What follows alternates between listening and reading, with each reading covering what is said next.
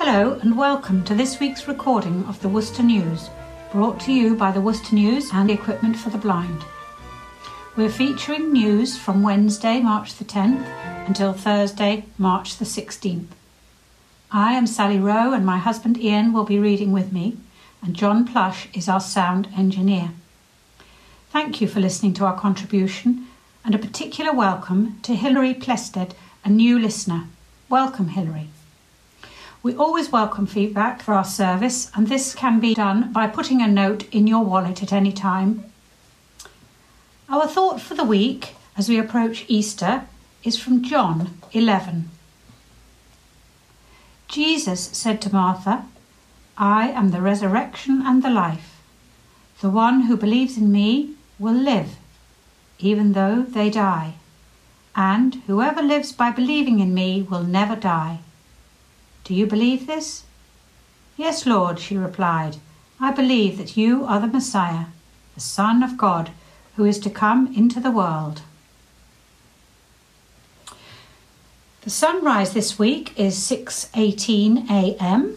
and the sunset is 6:15 p.m. Now we shall start our reading of the news, first with the headline stories, followed by some general articles from the week's news and a couple of sports items. The obituaries will be our final contribution. This week there have been some shocking headlines with details of a sexual and violent nature which some listeners may find distressing. We are duty-bound to read every article in full, but the headline will alert you if you wish to fast forward at any time. I'll now pass you over to Ian, who will read the first headline story for Wednesday, the 10th of March.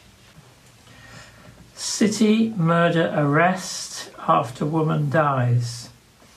A murder investigation has been launched following the death of a woman inside a house in a city street. Officers were called to an address in Green Lane, Worcester, just after 10:40 a.m. yesterday, and a woman in her 60s was pronounced dead at the scene. A woman in her 40s was arrested on suspicion of murder and taken into police custody. She remained in custody as the Worcester News went to print last night.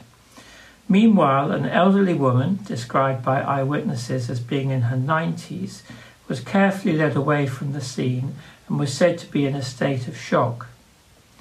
Police wanted to reassure the public that the death was thought to be an isolated incident and there was no cause for alarm. Detective Inspector Dave Knight said, "We have officers in the area providing reassurance to the local community, but we believe this to be an isolated incident."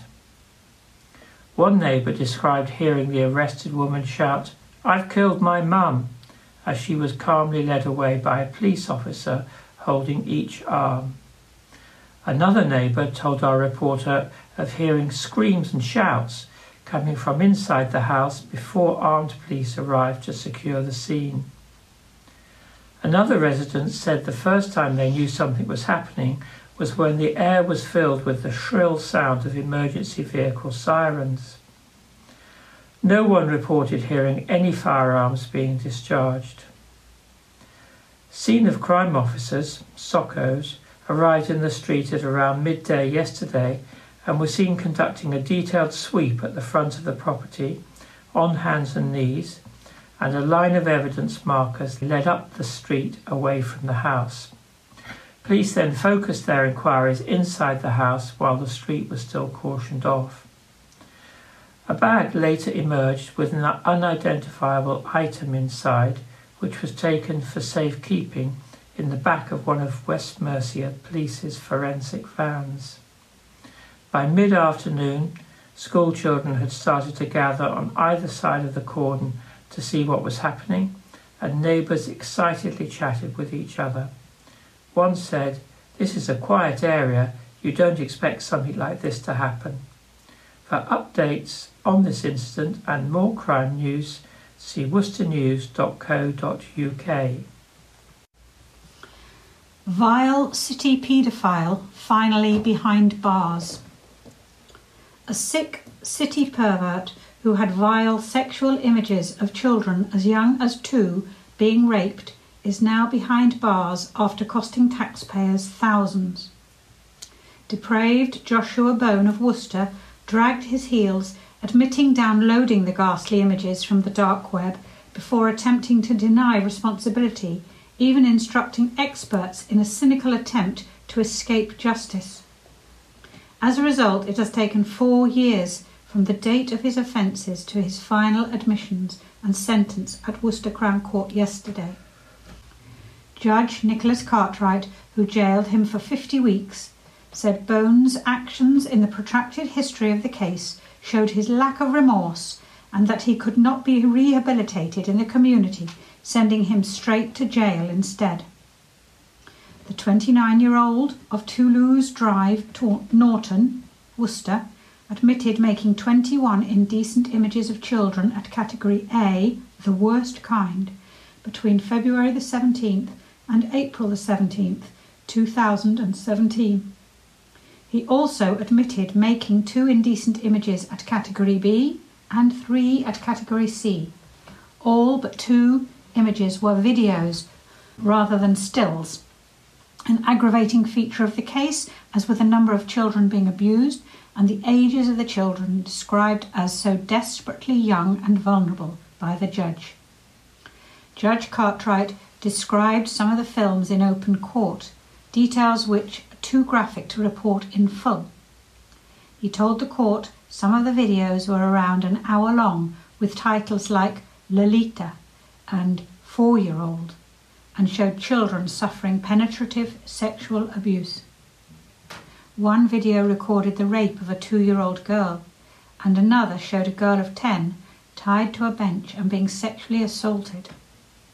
Some showed children being abused by more than one adult, and others displayed compilations and different children being molested. The children being abused were aged 2, 4, 6, 10, 11 and 13 years old. The defendant, who showed no emotion when he learned he was going to prison, said himself in an interview, "It's the dark web for a reason. It's horrible." Judge Cartwright said, "The offences relating to the viewing, making and distribution of these sorts of images is always regarded as so serious because these are real children against whom the most dreadful sexual offences, such as those I have just described, are actually being carried out and filmed so that these films can be circulated to people who have an interest in viewing such things." He also said that without men like Bone downloading these images, there would be no demand, and it was the demand which drove the supply and therefore fueled the abuse. Andrew Wilkins, prosecuting, said the matter came to court following a search of Bone's home in July 2017, following a police investigation into a website known as Paradise Village. During that search, officers seized a Dell computer where the images were found. Mr. Wilkins said he was interviewed about the matter in July and October 2017. The proceedings started in April 2018, and it has taken a very long time to get to this stage. Daniel Oscroft, defending, asked Bone to be given credit for his guilty pleas. "I concede on his behalf that it's late," he said. He said at that time the defendant's life was falling apart. He was abusing drink and drugs. He had a poisonous relationship with his family, and his partner left him. Judge Cartwright ordered Bone to pay a £2,000 contribution towards costs because of the large number of hearings caused because of the defendant declining to admit his guilt. The judge told him, "This represents only a small fraction of the total cost to the taxpayer because the court has obviously been involved on all these occasions and a significant sum has been expended upon which turned out to be totally unnecessary. Expert reports that have been pursued and pursued by you despite the fact that when you were first interviewed about this matter, you admitted that you had viewed the images on your computer. This amount must be paid back over 2 years." Judge Cartwright also imposed a sexual harm prevention order for 10 years. This restricts Bone's use of his internet and devices and his contact with children. As a convicted sex offender, he is now also subject to notification requirements for a period of 10 years. Bone can expect to serve half his sentence in custody and half in the community on licence. Upskirter filmed 250 city women. An upskirting pervert filmed 250 women in Worcester using a camera hidden in his shoe. Richard Wiley filmed up the skirts of victims, recording 6,000 images of buttocks and genitals in Worcester High Street using a GoPro camera concealed in the toe of his shoe. A 16-year-old girl raised the alarm at H&M in Worcester on August 16, 2019, after she heard the camera click, bringing his depraved campaign to an end, which has included recording women having sex in their homes. The 32-year-old admitted voyeurism, 2 charges of recording an image under clothing to observe without consent, and operating equipment beneath the clothing of another without consent. The photos were taken mainly in Worcester, but also in Malvern and Stourbridge, between June the 26th and August the 15th, 2019. Ralph Robbins Landricum, prosecuting, said the 16-year-old who raised the alarm noticed Wiley passing near her in the shop while she looked at clothes, and later saw him rushing towards the bottom of the escalator before he stood close to her on the next step down, holding his mobile phone in his right hand. She then stated she heard a clicking sound which she associated with the taking of a picture on a mobile phone, said the prosecutor. She saw the camera app was visible on his mobile phone, but did not challenge him. However, she returned to the shop and was able to give a description of him to police. His movements were traced using Worcester City Centre CCTV to a building owned by the University of Worcester. Wiley was identified as subcontractor for the university, who tested fire alarms. Police arrested him at Worcester Arena and his phone was seized. The GoPro camera had taken 6,436 images, and officers identified 250 separate female victims. However, only the woman who reported him can be formally identified. An officer was able to identify almost all the locations as being in Worcester. A search of the company vehicle Wiley was using revealed 2 pairs of shoes with holes cut in the toes and an SD card which belonged to the defendant. On the card were 94 images and videos recorded through the windows of homes, including images of women either topless or in their underwear, and of women getting changed or in a state of undress, and also of a couple engaged in sexual intercourse. In interview, he stated that he was not targeting the girl in H&M, but that it was an opportunistic moment and that he had viewed upskirting videos on a pornography website. He stated he did not want to say how long he had been doing this, as he's ashamed. The father has also told his partner about what he had done, but not anyone else. He said he felt sick when he learned the girl in the shop was only 16, said Mr. Robbins Landricum. When he was told by police that there were 6,436 images recorded on the GoPro, Riley replied, "Jesus, that's horrible." He stated he never took photographs of people he knew, they were always strangers. Wiley has also been having private counselling to address his behaviour. He told officers his actions were motivated by excitement, but that the excitement soon wore off. He denied being sexually aroused by the photos. When he was told there were 250 different female victims, he replied, "I would have to take your word for it. I have no idea how many there are. That's more than I thought." Wiley, who had no previous convictions, stated he did not target teenagers or blondes. He admitted he had cut a hole in the toe with the GoPro camera inside facing upwards. He would change his boots to the camera boots when he was going to take pictures, said the prosecutor. Magistrates deemed the matter too serious for their jurisdiction. The case will next be heard at Worcester Crown Court on April the 9th. Wiley of Lavender Lane, Stourbridge, must sign the sex offender register in the meantime. A pre-sentence report will be prepared. He was granted unconditional bail until that hearing. Homophobic thug is jailed for assaults. A homophobic thug attacked a gay couple, one of them transgender, during a brutal group attack which left both victims in a hospital trauma unit and afraid to leave the safety of their homes. Asfandia Khani was jailed for 9 years at Worcester Crown Court on Friday following the horrific attack in which one half of the young couple suffered a broken jaw in 3 places and the other suffered a broken nose. Kiani, 21, of Ludstock Close, Worcester, showed no emotion when he was told he must serve at least 2/3 of his 9-year sentence behind bars.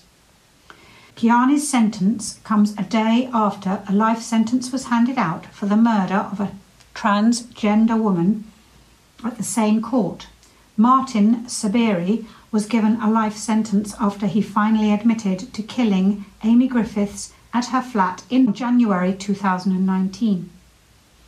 Brandon Taylor, 19, who has a care address of St Paul's Hostel in Worcester, has yet to be sentenced for his role in the attack involving Kiani.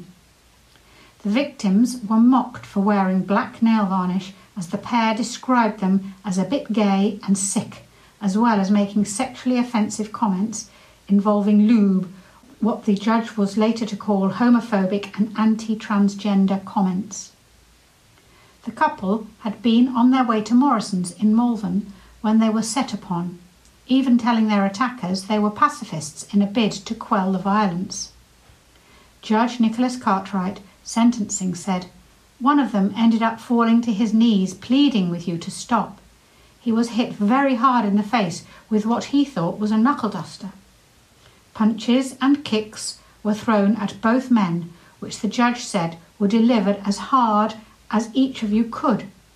At one point, the most seriously injured of the 2 men had his face smacked on the ground, and when his partner came to assist, he was also kicked. The most seriously injured of the 2 victims also suffered a gash to his temple. At the time of the attack in Malvern on September the 20th, 2019, Kiani was still under investigation for another group attack in Lowersmoor, Worcester, in which another man was knocked unconscious. Kiani returned to steal his wallet while he was out cold in Black Horse Walk on March the 26th, 2019. Both of the Malvern victims are on the autistic spectrum and were knocked unconscious at various stages of the attack. Michael Aspinall said the man's jaw was broken in at least 2 places, his mother said 3 places, and he had to be placed on a liquid diet for 8 weeks, was forced to give up work, and had hoped to embark on an internship at Mencap, a role the judge described as close to his heart. The transgender victim suffered a broken nose.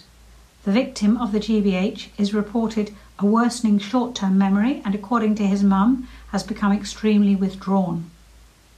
The mother of one victim said, "The attack has set him back massively to the point that he will not go out entirely and is virtually a prisoner in his house."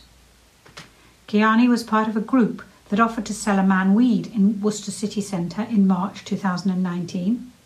When the victim and his friend refused, they were set upon by a group of 5 men, including Kiani, who returned to steal one victim's wallet as he lay unconscious. Kiani was also sentenced for possession of cannabis with intent to supply on September the 7th, 2019. Judge Nicholas Cartwright made an uplift in the sentence to reflect the fact that the Malvern attack was motivated by and did demonstrate hostility based upon the sexual orientation of both victims and the transgender status of one of them. The judge told Kiani the victims of the attack were vulnerable on the account it was clear from their appearance that they were not straight.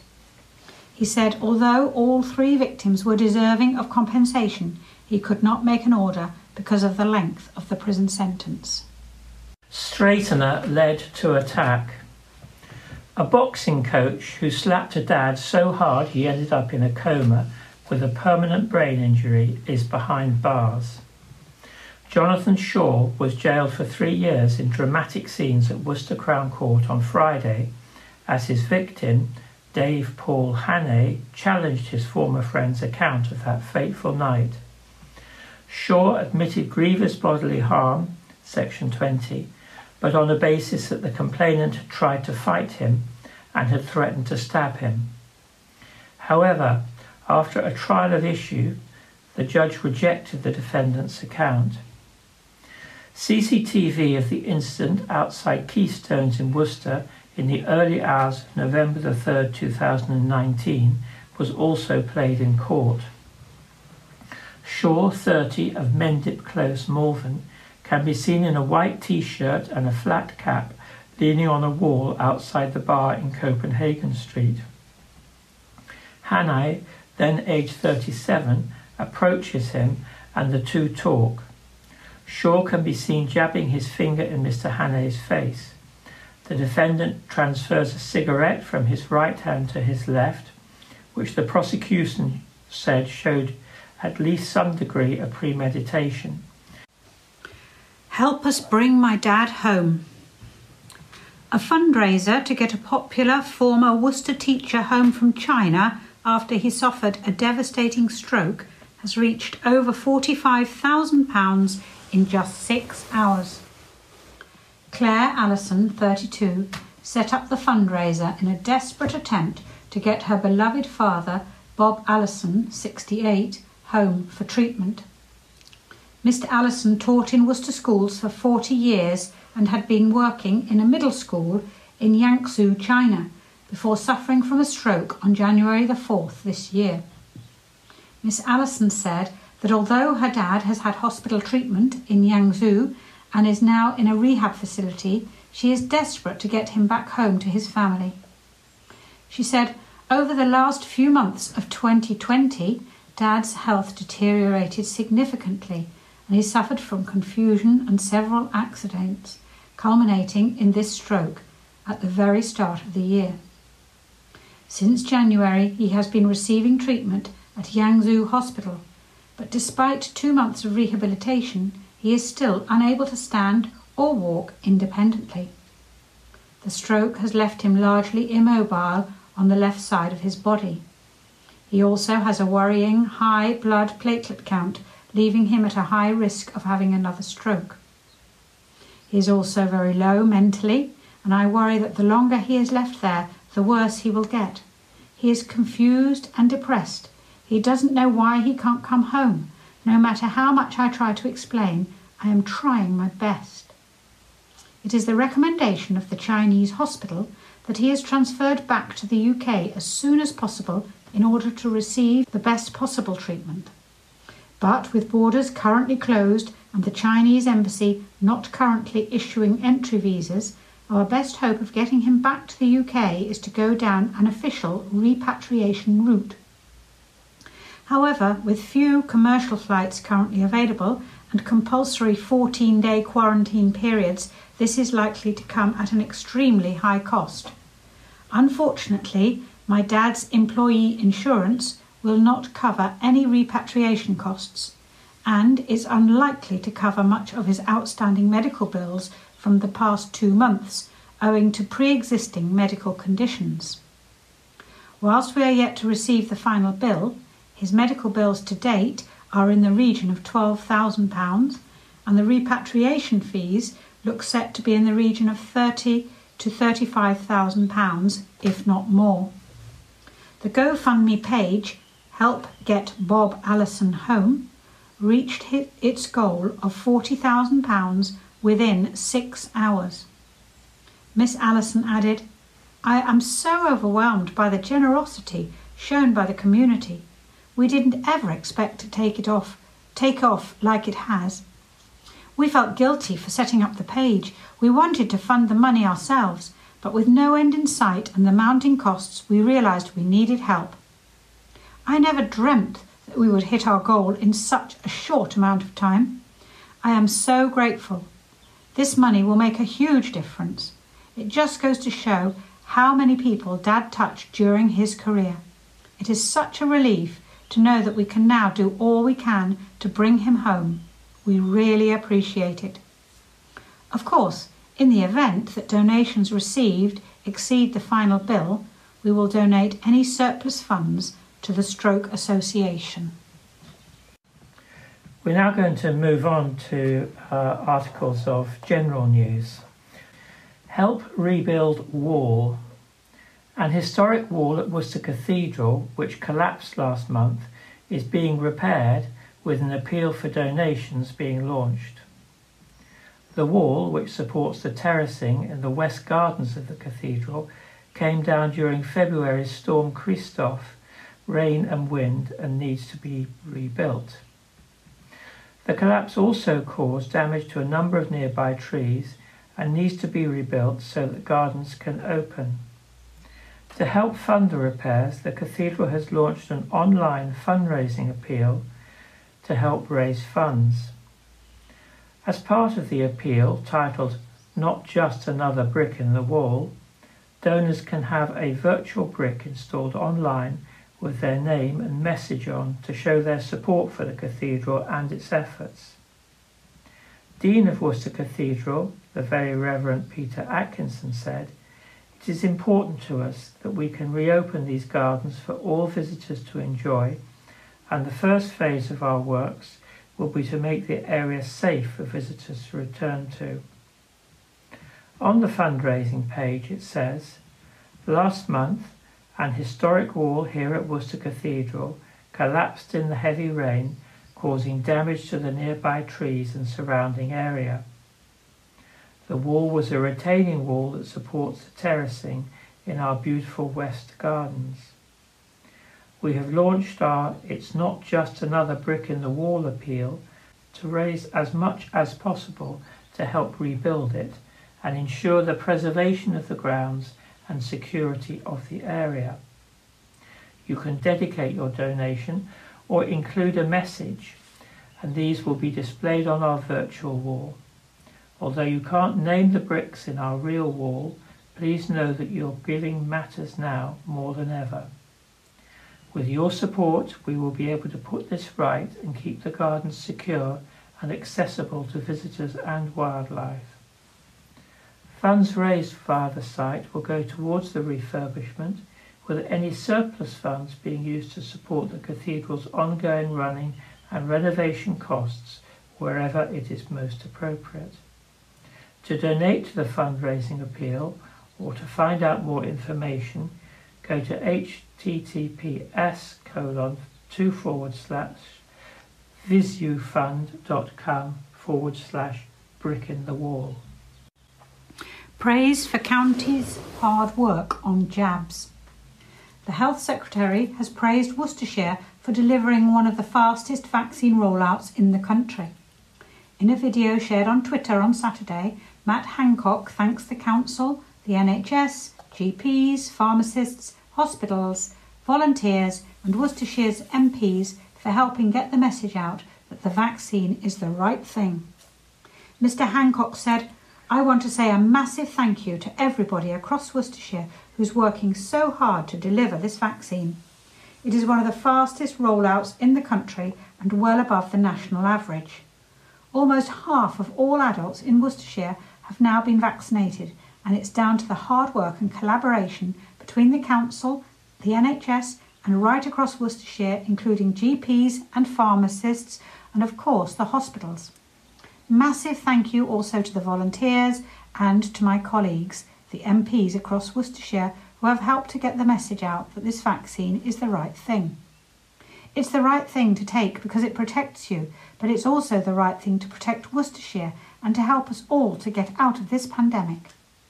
A total of 92,581 people have now received the first vaccine in Worcestershire and Herefordshire between December the 8th and February the 14th.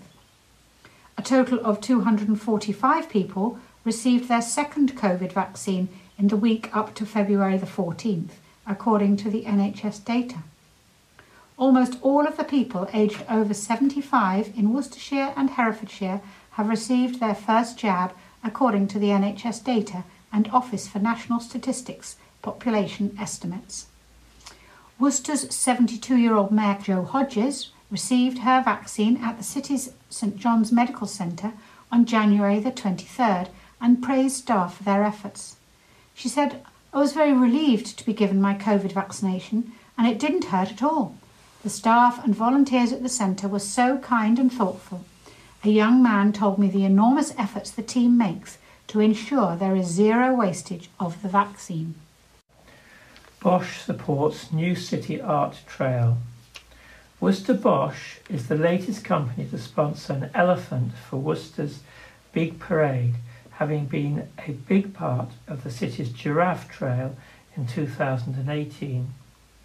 Bosch has sponsored a large sculpture and funded 2 smaller elephants, which will be designed and decorated by community groups Purdersville Young People's Leisure Club and On-Side Advocacy. Around 65 elephants, large and small, will go on display across the city for 8 weeks this summer before each large sculpture is auctioned to raise money for St Richard's Hospice. The baby elephants will return to the schools and community groups which decorated them. Sue Pennington, Corporate Communications Manager at Worcester Bosch, said Worcester Bosch is a long-standing supporter of St Richard's Hospice. It's a cause which is very close to our team's heart, with many having experienced the hospice's work firsthand. We also have an interest in the arts and environment, so we're quick to get involved with the Worcester Stands Tall back in 2018 and loved being part of such a wonderful community event. In fact, we became so attached to our giraffe, Camille Ondalis, that it still stands proudly in our reception today. When we heard about a second trail and the chance to sponsor a large elephant plus 2 calves, which will enable community groups to be involved, it was a very easy decision to get on board again. We can't wait to play our part in another truly memorable arts event this summer. Each elephant sculpture is being funded by companies and individuals from across Worcestershire and beyond, with just a few sponsorship opportunities remaining. While all elephant calves have now been adopted by schools and community groups, a few large elephant sponsorships remain. Call 01905 763 963 or email smatthews@strichards.org.uk. Now have a couple of information articles. One concerning the council election. People across Worcestershire have been urged to register to vote in this year's county council elections. Ahead of the elections, which take place on May the 6th, anyone who wants to vote must be on their local electoral register. Abraham Ezekiel, returning officer for Worcestershire County Council, said, "The county council elections take place every 4 years and all our 57 seats are due to be contested on Thursday, May the 6th. This means residents have the opportunity to choose who they want to represent them as their local county councillor. However, you can only have your say if you are registered to vote. The last date for registration is April the 19th. If you have not received a poll card by Wednesday, April the 7th, please contact the Electoral Services Office at your local district council so that you don't lose your right to vote. For further information about the county council elections, please visit www.worcestershire.gov.uk/elections. And then a note from the NHS, which is warning people that the COVID-19 vaccine scams are prevalent in the area, and they may ask you for your bank details and personal information. The NHS may text to say you can book an appointment for a COVID-19 vaccine, but they will never ask for your bank details or any payment. Anyone who receives one of these scams is asked to report it to actionfraud.police.uk. Headway up for Team Award. A brain injury charity has been nominated for a Worcestershire Health and Social Care Award. Headway Worcestershire, which provides support to the 1,000 county residents who acquire a brain injury every year, is in the running for the Health Care Team Award. Janice Hughes from Gregory Mills Street-based charity said, "It has been challenging for everyone at the moment, but as a delicate team we have managed to support these most vulnerable people, encouraging them. As a team, we go above and beyond what is expected of us. We all trust each other, which has built strong bonds.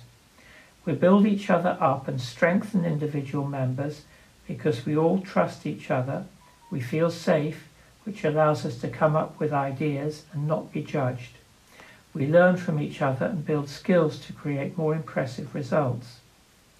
There are 12 categories in our Health and Social Care 2021 awards.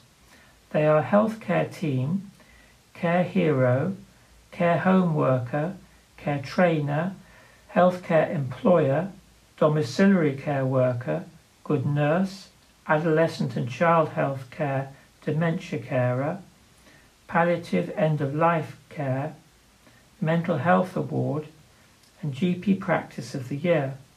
Sponsors include the University of Worcester, Sanctuary Care, Worcestershire Health and Care NHS Trust, Worcestershire County Council, and Knights Pharmacy.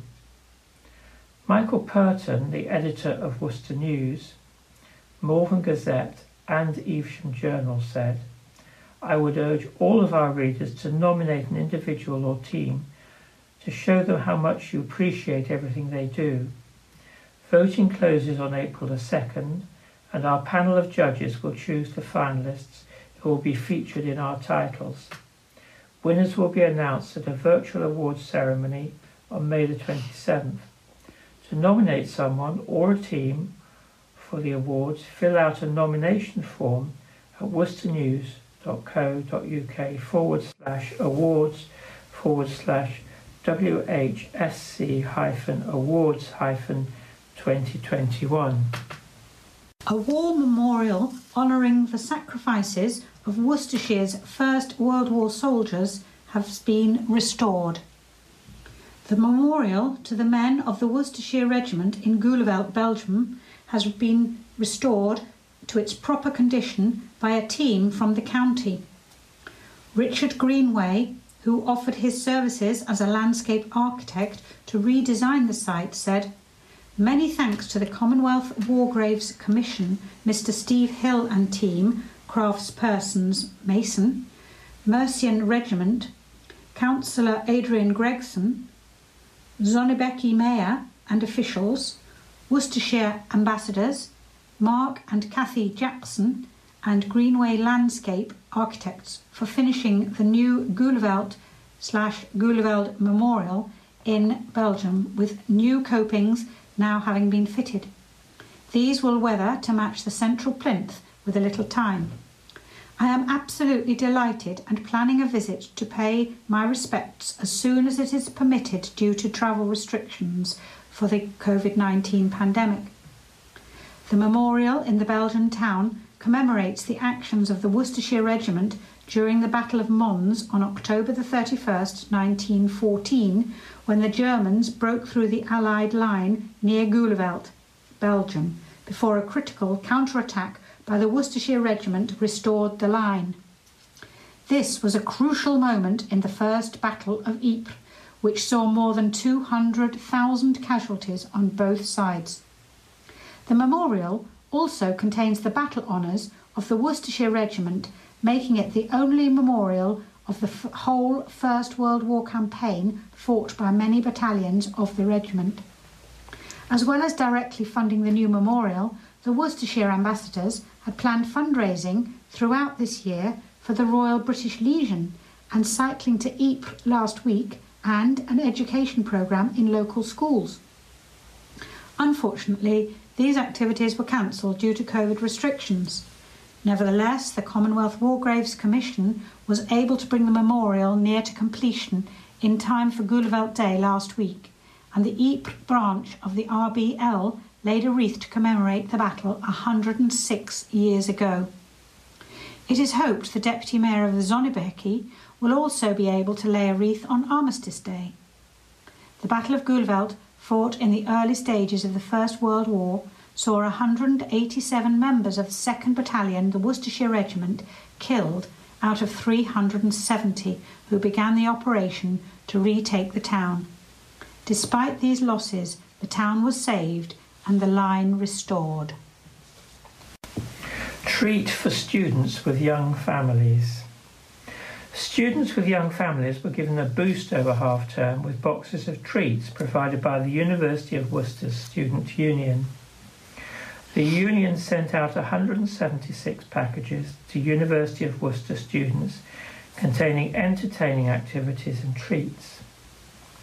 The packages were developed following the creation of the new student-led Mature Parents and Carers network and were aimed at students who are studying at home and grappling with homeschooling and young children at home at the same time.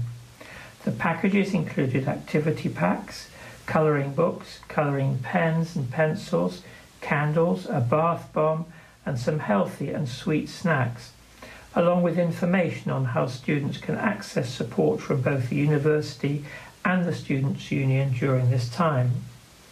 Tish Manning, Vice President of Student Activities at the Students' Union, who organised the Care Packages scheme, worked with Jack Moore, Student Engagement Coordinator, to source everything for the boxes and put them together. Aldi Supermarket on Bath Road, Broomall, also donated £30 worth of items.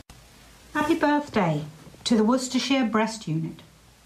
It's 5 years since the Worcestershire Breast Unit opened its doors, and in that time the unit, based on site at the Worcestershire Royal Hospital, has helped thousands of Worcestershire women and in the county with a breast cancer diagnosis. Throughout COVID-19, the unit has continued to support those impacted by breast cancer, and patients are still being seen in the unit. Approximately 800 women and 7 men are affected by breast cancer each year in Worcestershire, and the Worcestershire Breast Unit charity is there to help each and every one. The charity works very closely with the NHS breast care team in the unit, providing mastectomy bras to those in need. Online therapies such as Pilates and mindfulness, running regular live question and answer sessions with breast cancer specialists, and maintaining direct support with those who need it via phone and messaging, and our monthly support group. To support the Worcestershire Breast Unit for its 5th birthday, people can make a 5-related donation: £5, £15, £25, £50, and so on, via the 5th Birthday Frenzy Just Giving campaign at justgiving.com/campaign. Police investigate gun left in woods.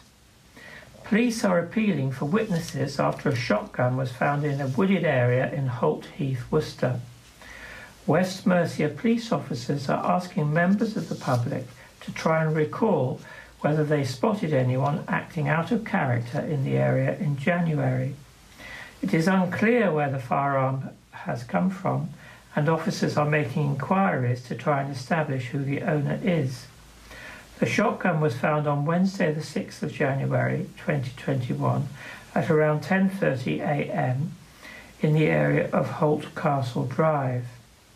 Detective Inspector Tony Garner from Worcester CID said, "The recovery of this shotgun is an isolated incident and local residents should not be concerned regarding the discovery. We are appealing to the public to come forward and speak to us about the shotgun if they believe they have any information which may assist with our investigation. This area is known for walkers and dog walkers, and we are interested in speaking to people in the area around this time. We are asking people to cast their memory back to see if they can recall anyone acting out of character in the area around the day of the discovery. There is a possibility the shotgun may have been there before January, and we'd like to hear from anyone who might have information to assist us. Firearms offences are low in the West Mercia area, and we would like to reassure the public that these incidents are rare. Anyone with information is asked to contact police via the West Mercia website, quoting Op Goldstone, or you can call 101. Alternatively, call Crime Stoppers on 0800 555 111. Plan for Zero Carbon City. The Council's master plan to help the city become carbon neutral by 2030 has been revealed. Worcester City Council's carbon neutral plan includes helping poorer families to insulate homes and grants for small community groups to help them take action to reduce the city's carbon footprint. The Council's Environmental Sustainability Action Plan contains 23 measures to be taken over the next 2 years towards the aim of becoming carbon neutral. The City Councils declared a climate emergency in 2019 with a commitment to becoming carbon neutral by 2030. Steps will also be made to reduce the carbon footprint of all the Council's major buildings, as well as promote walking and cycling and boost rapid charging points for electric vehicles. Environment Committee Chair Councillor Joy Squires said, "Our vision is for Worcester to be a carbon neutral city with a transformation in how we use our resources. We also want our city to be resilient and the impact of the changing climate, and to protect and enhance the city's biodiversity. The Council is aiming to lead by example as well as offer support." A woman accused of murdering her mum in Worcester could face trial in January next year, but first must be seen by a psychiatrist. Jessica Crane appeared over video link from Eastwood Park at Worcester Crown Court, accused of the fatal stabbing of 69-year-old Janet Mason. The 49-year-old of Hillside Close, Worcester, is accused of murder following the death of Miss Mason in Green Lane off Rainbow Hill on Tuesday, March the 9th.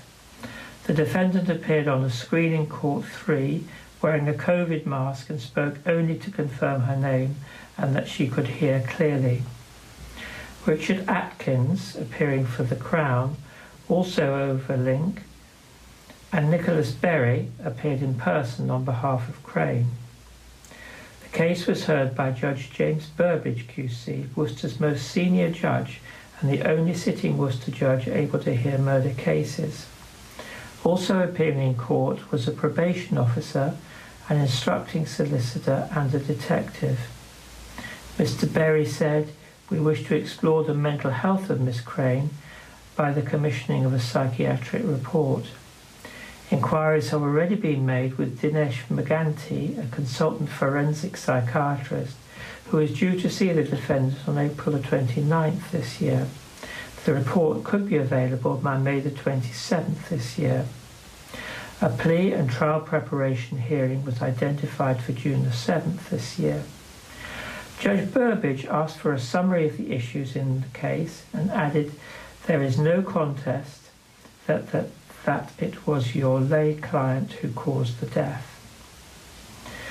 Mr. Berry answered no. A trial date of January 31st next year was also identified. Any trial is expected to last 2 weeks. The judge did raise the possibility that the case could be heard elsewhere outside Worcester. Crane was remanded in custody until the next hearing. Tributes to fire officer. Tributes have been paid to a former senior firefighter who has died. Former colleagues and friends paid tribute to Stu Krebin after a Facebook post from Hereford and Worcester Fire and Rescue Service. In the post they said, "It is with great sadness that Hereford and Worcester Fire and Rescue Service announced the tragic and untimely death of one of our senior commanders following his brave fight against cancer. Thoughts are with his family, who we will remain in close contact with and observe their wishes during this difficult time." A number of former colleagues paid tribute to their friend, with one saying, "An absolute gent and a fine officer. He helped me out personally with my studies, for which I've always been grateful. My condolences to his family, and so sad, so soon after his recent promotion. Stand easy. Another said, I am gutted and truly saddened. He was a great officer. I worked very closely with him for a few months, and his enthusiasm, work ethic and individualism was top class, so much so that he was headhunted by a central government department for a project. Deepest sympathies to his family, friends and loved ones. R.I.P. In 2020, Mr. Cribbin took part in a charity walk in Wales for the Firefighters Charity. This was following his cancer diagnosis and his experience of PTSD, which he spoke candidly about. He and his colleagues raised more than £11,000 for the charity while walking for 10 peaks of the Brecon Beacons. The challenge took place on August the 10th, and he supported the team at checkpoints and ferrying equipment as they covered 89 kilometres and ascended 4,800 metres to climb 10 peaks over a 24-hour period. This is a fantastic charity which is helping me and many others get through some extremely difficult times, he said at the time. Trust bosses deny ignoring midwives. Hospital bosses have denied they failed to listen to concerned staff following a damning inspection into the county's maternity services. Worcestershire Acute Hospitals NHS Trust was accused of smugness over its response to an inspection which found concerning staffing issues at Worcestershire Royal Hospital and that midwives did not feel comfortable raising concerns. Bromsgrove councillor Kit Taylor said he was concerned and disturbed by the results of the inspection and accused NHS bosses of smugness over their failure to accept responsibility for the problems highlighted in the CQC's report. Councillor Taylor said women giving birth in the county's hospitals should be given a Rolls-Royce rather than a Mondeo service, adding that the issues made it clear that concerned staff were not being listened to. Has there been a leadership acknowledgement of a leadership failure, he said? If you've got staff that are saying morale is low and a lot of staff are saying there is a problem, somebody somewhere is not listening to them. The nurses who are at the sharp end should be listened to, and I don't really think there is a great deal of listening to, he told Worcestershire County Council's Health Overview and Scrutiny Committee on Wednesday, March the 10th. The report of the Care Quality Commission, CQC, based on an inspection in December, downgraded the hospital's maternity services from safe to requires improvement, following the inspection highlighting that around a quarter of staff had not completed mandatory training. The unannounced inspection came after several members of staff blew the whistle over safety in the department. The report did say that staff at the hospital worked as a team to give mothers and babies good care and had effective prevention and control measures for infection. Vicky Morris, the Trust's Chief Nursing Officer, accepted that staff were under pressure and that improvements could be made in some areas, but dismissed Councillor Taylor's claim that the hospital's leadership had failed. There are absolutely areas where we can make improvements, but making a generic statement that they have failed is not the position, and actually we have made sure that services have been safe throughout this time, she told the committee. It is absolutely important that as leaders at all levels accept where issues have fallen down, and I think what I was trying to put across is that in listening to the concerns, then absolutely actions were taken each and every day with the systems and processes that were in place. However, what wasn't happening as well as it could have been was actually feeding back to the staff about what actions were being taken to ensure that we met the minimum staffing levels. Were staff under pressure during that period of time? Yes, they were. They were anxious about making sure they were providing the best service for mothers and families, and that is what they were concerned about. Each and every time we made sure that we met those safe staffing levels and that the actions we were doing to make sure that we did were not fully understood by all members of the team, and that is the leadership challenge and the lessons that we need to demonstrate. The county's maternity service was last inspected in June 2018 and was rated good overall by the CQC. Worcestershire Acute Hospitals NHS Trust's overall rating remains unchanged, as requires improvement following the December inspection. The Hospital Trust was moved out of special measures in September last year after nearly 5 years. The Trust was told it must make improvements, which include listening to staff, monitoring staffing levels, and reporting and learning from all incidents. The Trust added that the drop in the rating of its maternity service was disappointing, but changes had already been made to address staffing issues before the inspection. 10 new midwives will be recruited by the end of February, the Trust said. Travellers' Sight could still be built in the city. A landowner has said he will continue to fight to turn a patch of land on the edge of the city into a Travellers' Sight, despite being snubbed by the council. A sign mysteriously appeared on the land next to the busy Broomall Way last month, claiming the site was being put forward as part of a call for new traveller sites in the city, leading to Worcester City's dismissing claims it would be considered, having ruled that it would be unsafe. Landowner Roger Letham, who was responsible for putting up the sign, said he will not be stopping in his mission to create the traveller site. Mr. Letham said he had put up the sign advertising the land as a potential traveller site so the public would not be misinformed about his plans. We feel this is the best option to utilise the land, otherwise we'll be plagued by illegal trespasses forever and a day, he said. There is no alternative use. Traveller sites will create uncertainty and suspicion, but what are we talking about now is a regulated site with nearby facilities that takes away the availability for the site to be regularly invaded by illegal trespassers who cause disruption and concern to the local residents in St Peter's and police alike.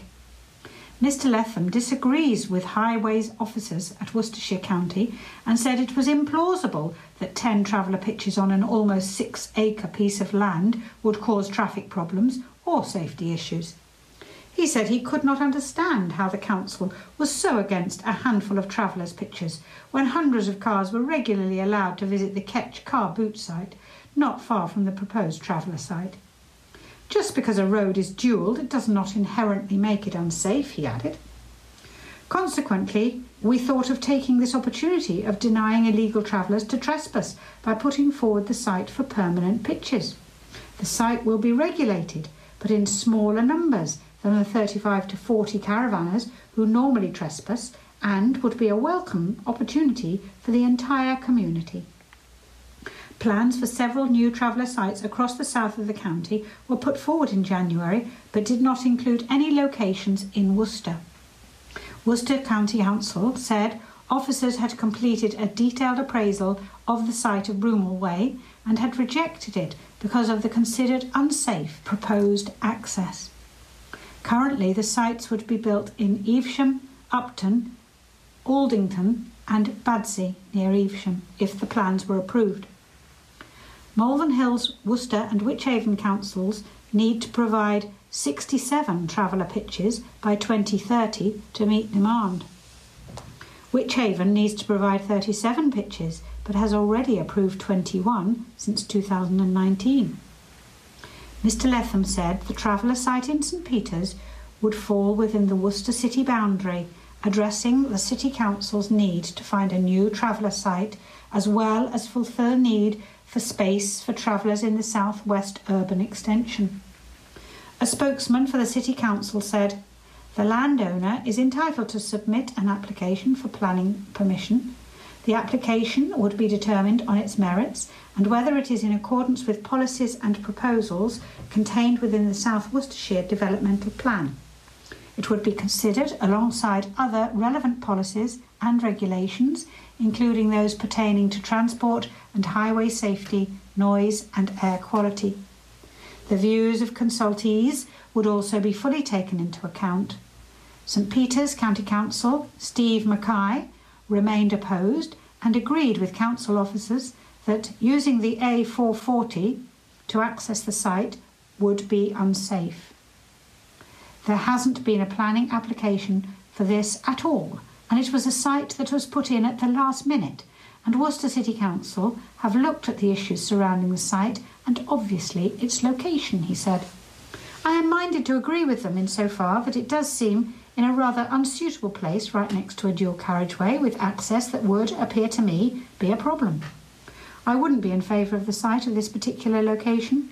Traffic entering and leaving a dual carriageway that is proposed 60 miles per hour doesn't really seem safe to me. Music has such a unique power. Musicians from across the county are coming together to encourage well-being through song with a new project, Music for the Soul.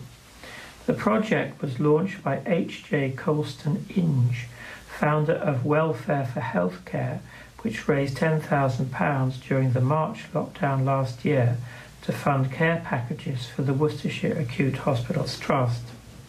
Her new project is dedicated primarily as a sign of thanks to key workers in the NHS. New music stimulated by the project will be aired regularly on BBC Hereford and Worcester and published on YouTube. It became apparent during conversations that NHS staff are suffering from PTSD due to the ongoing and challenging conditions of working under COVID. This sounded just too awful, said Mrs. Colston Inge, who is the wife of the Bishop of Worcester. The hospitals are so concerned for their staff and trying to find novel ways to support well-being that it made me reflect on what makes me feel good and alive. I realise that it is often music that reaches deep into my soul. Established and grassroots artists, as well as school music departments, have been inspired by this new public performance platform.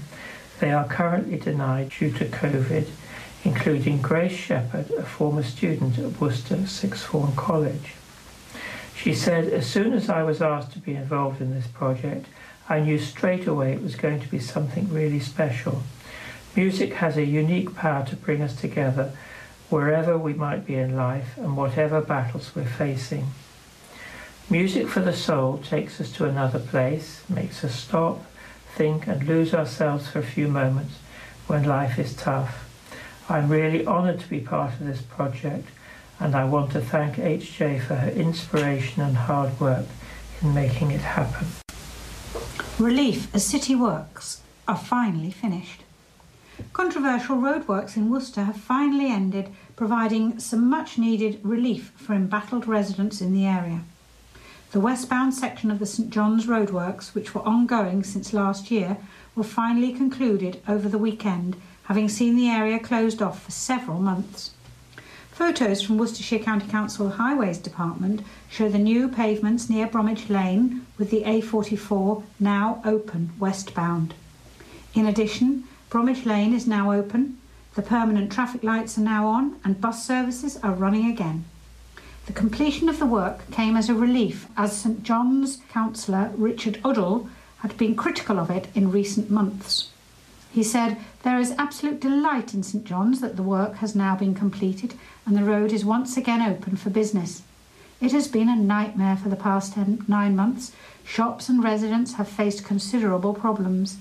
Now it's finished, we will be able to judge if the misery has been worthwhile. I have my doubts, and I have already received a number of comments from concerned residents. We'll have to evaluate the works to see if any changes are needed and to consider if it's been worth the money and misery. We still need better pedestrian and cycling facilities and a pedestrian crossing on Henwick Road, but at the moment we should enjoy the rest and celebrate the peace." Councillor Alan Amos from Worcestershire County Council said, "I am delighted this major project is now up and running, delivered ahead of schedule and on budget. It has transformed the working and appearance of a large part of St John's by greatly improving traffic flow and by reducing congestion, delays and air pollution. It has also significantly improved pedestrian safety with a brand new controlled crossing near the Bullring and a wider and safer crossing on Henwick Road, which can accommodate wheelchairs, mobility scooters and wide buggies. Plus an enhanced crossing by the church, as well as lovely new high-quality block-paved footways all around, improving pedestrian safety and appearance. Councillor Amos went on to thank residents of St John's for their patience and forbearance while the work took place. Most of it, he added, done to minimise the disruption during lockdown when traffic was at its lowest and there was access to every shop and business throughout the works. I hope people can now see how this scheme has improved that part of St John's. Lifesavers are thanked. Residents have thanked NHS staff for their hard work and dedication 1 year on from the first COVID patient being admitted to hospital in the county. A post on the Worcestershire Acute Hospitals NHS Trust Facebook page on March the 11th said, 1 year ago today we admitted the first patient with COVID-19 to our hospital. Since that day we've seen more than 3,000 patients with coronavirus, with the majority discharged home to their families. But the virus has not gone away, and although there are signs of hope, our staff are still working flat out to provide the best care for patients with and without COVID. More than 100 comments were left on the post by residents praising the job that has been done by staff over the last year. Nigel Sim, who was admitted to hospital with the virus, thanked the Trust for saving his life.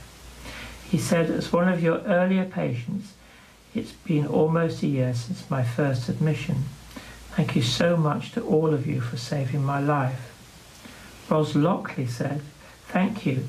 The dedication, remarkable hard work and continued commitment from your team never ceases to amaze us. You are all absolute stars. Thank you from all at the Wolf Care Home. Annie Milner said, thank you is not enough. There are not enough words to express my gratitude for your experience and care. Karen Fenton added, never underestimate the esteem in which you are held and the heartfelt gratitude for everything you do. Not only throughout this pandemic, but each and every single day. Lynette Hodges said, it's been a horrendous year for us all, but more so for you on the front line. Well, you've been amazing, and I sincerely hope it's going to be a lot more gentle for you all now. Keep well and safe, and thank you. In response to the plethora of comments, the Trust responded saying, thank you to each and every one of you who has shown us such support over the last year. You've made a huge difference to our staff. Junie Taylor said, all deserve medals and a decent pay rise to reflect all your dedication and hard work. The Acute Hospitals Trust covers Worcestershire Royal Hospital, Evesham Community Hospital, as well as the Alexandra Hospital in Redditch and Kidderminster Hospital. We now have a couple of sports items. Basketball, Worcester Wolves 75, Sheffield Sharks 74. Worcester Wolves win again at home to Sharks. Worcester Wolves grabbed their fourth win on the bounce after edging past Sheffield Sharks on a 75-74 nail-biter on Friday. Wolves' visit to South Yorkshire looked comfortable as they eased into a 41-31 half-time cushion before Sharks shook things up in a heart-stopping final few moments. Jordan Ratineau sank his fourth three-pointer to put Sheffield 74-73 to the good with just 7 seconds to play, prompting Worcester coach Matt Newby to call for a timeout to draw up a potential game-winning reply. Lamar Kimball calmly reversed the lead, but a couple of seconds still remained on the game clock. After taking their turn for a timeout, the hosts found their German centre, Bennett Koch, who just failed to convert from beneath the basket. Sometimes you have to be satisfied with an ugly win, admitted Newby.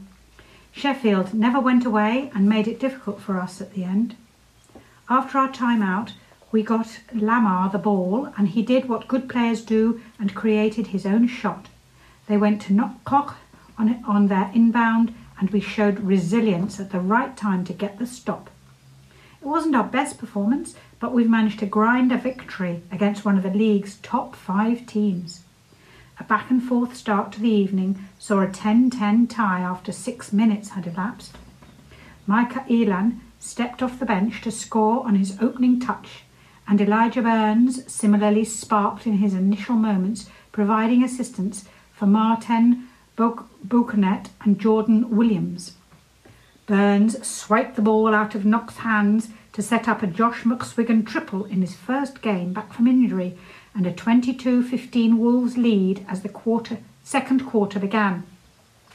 The visitors' half-time control wavered as they adjusted to Bauchet's absence from the court after accumulating 3 pre-interval fouls.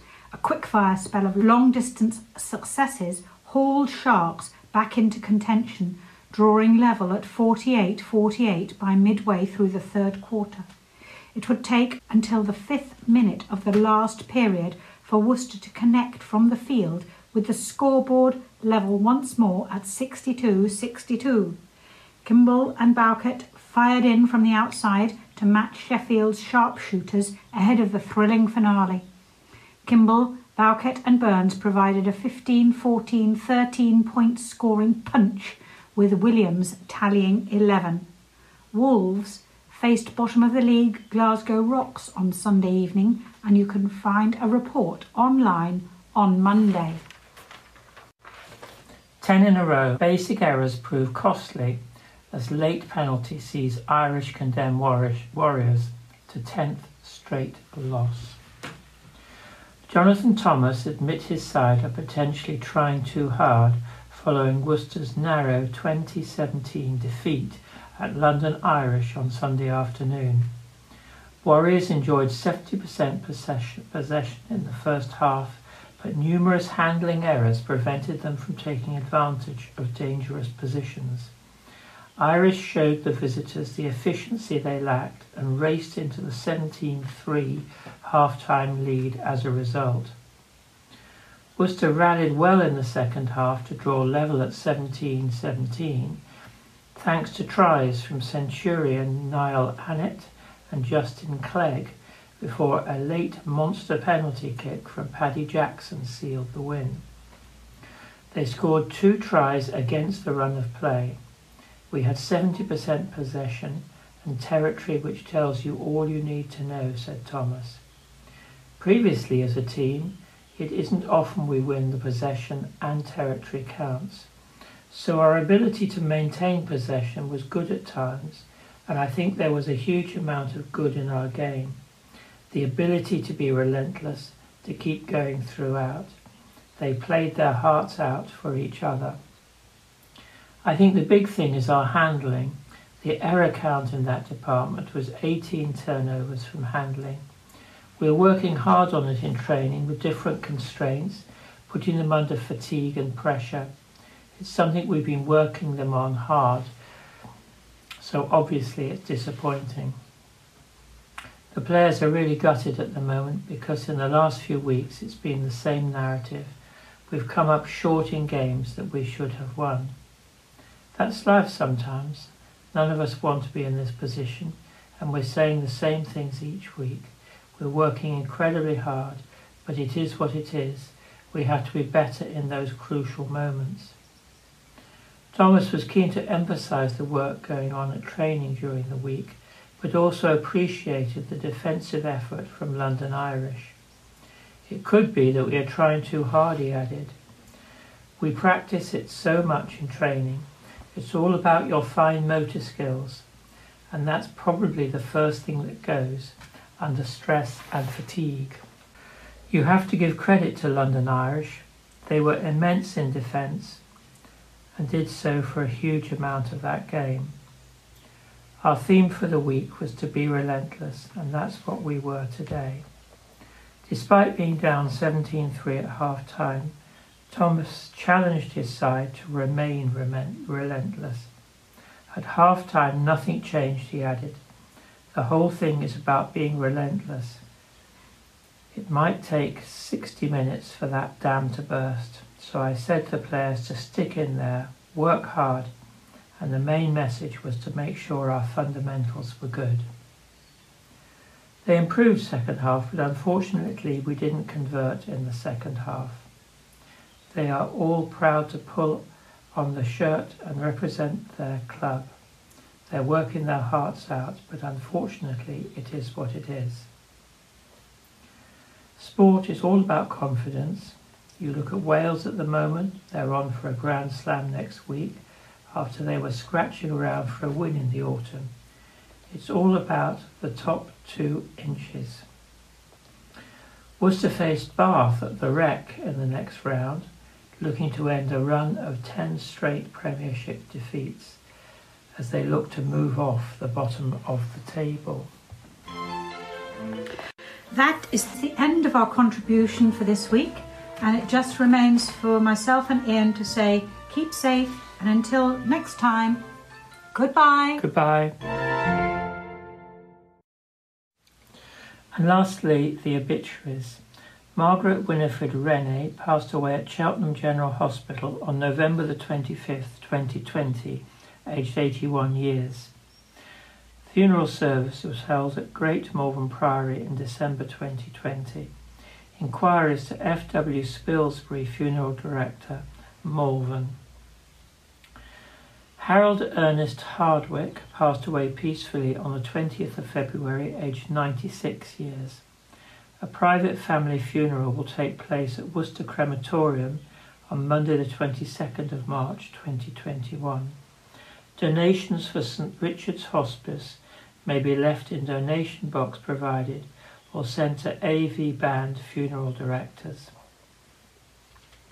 Trevor Alfred Derek Price of Littleworth passed away peacefully on February the 21st, 2021 at Pershaw Hospital. A private service will take place at the Vale Crematorium, Fladbury, on Monday 15th of March at 11 a.m. No flowers please. Donations in Trevor's memory to Age UK Worcester may be sent to E. Hill and Sons, Funeral Directors, Pershaw. Colin Howard Jones passed away on February 22nd, 2021. Due to the current restrictions, a private service will take place at the Vale Crematorium, Fladbury. Jane Ventura died peacefully at St Richard's Hospice on the 22nd of February 2021. Due to COVID-19 restrictions, a private funeral service will take place on Thursday the 18th of March 2021 at St Martin's Church, London Road, and will be followed by interment at Astwood Cemetery. For those wishing to pay their last respects, the funeral cortege will leave from Worcester Fire Station at 12:40 p.m. and will travel past Jane's home at 12:45 p.m. and entering the top end of London Road at 12:50 p.m.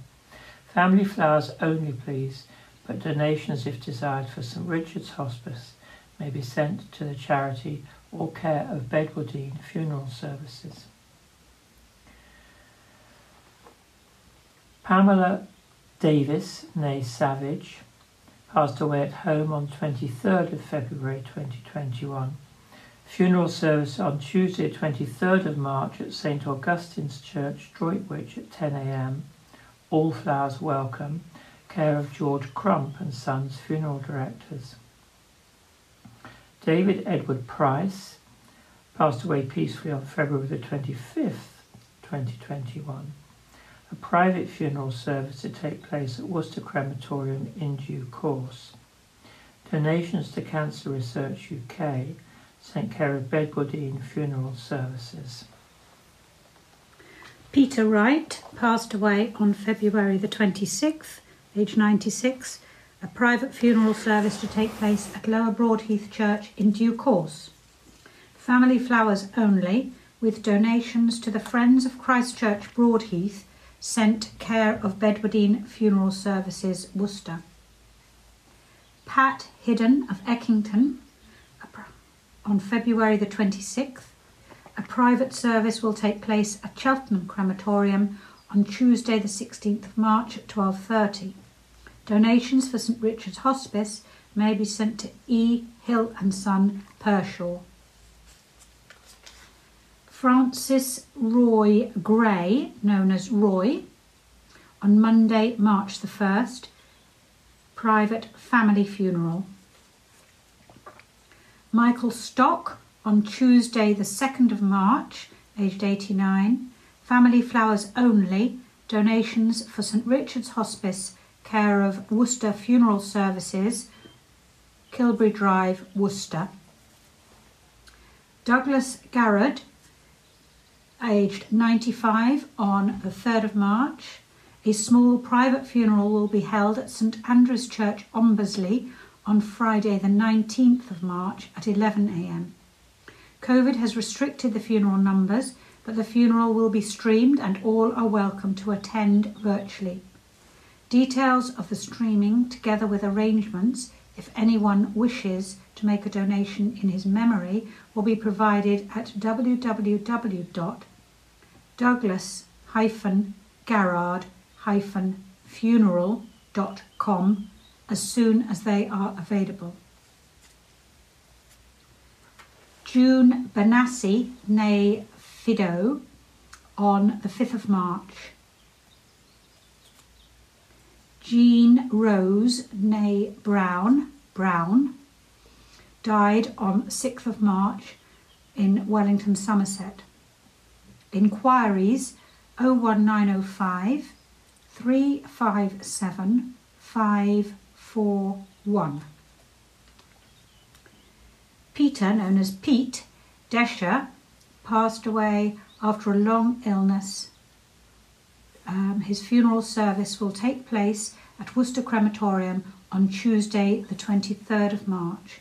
Family flowers only by request, but donations, if desired, may be sent to St Richard's Hospice.